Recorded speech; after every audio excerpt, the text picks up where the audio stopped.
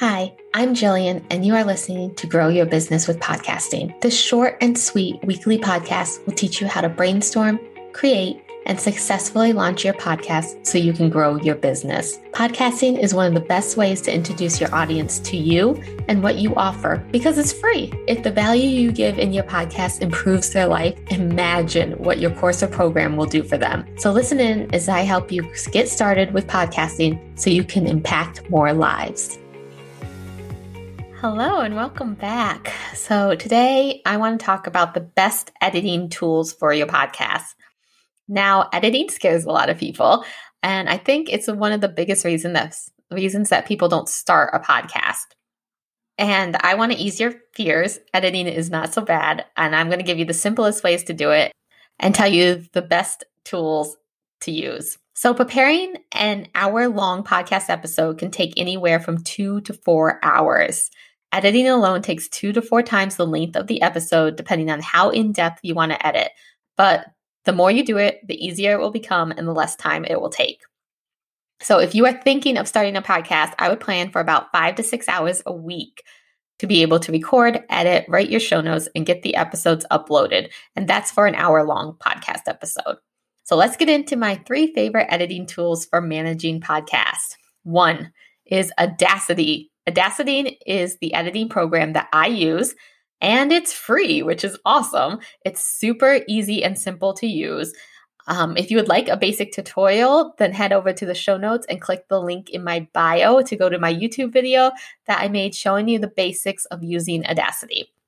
It's super simple to use. You'll love it. The next editing tool is Auphonic. This editing tool balances out the sound quality and makes it the right volume for podcasts. It can get rid of background noise, and it just makes your audio sound so much more balanced. It's free for up to 2 hours a month, and then it's only $11 for 9 hours a month, and those hours do roll over each month. So after I'm done editing and putting everything together, I always run it through Auphonic to make sure it balances out all the sounds and it's all level and even. And my last editing tool is WeVideo.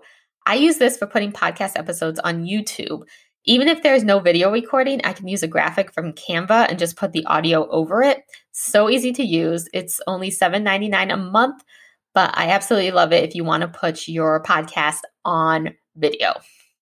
So podcasting can be a lot of work, and I know that the editing scares people the most, but I know that you want to get your message out to the world, and all the behind the scenes work can be overwhelming and make it so that you never want to start because tech isn't your thing.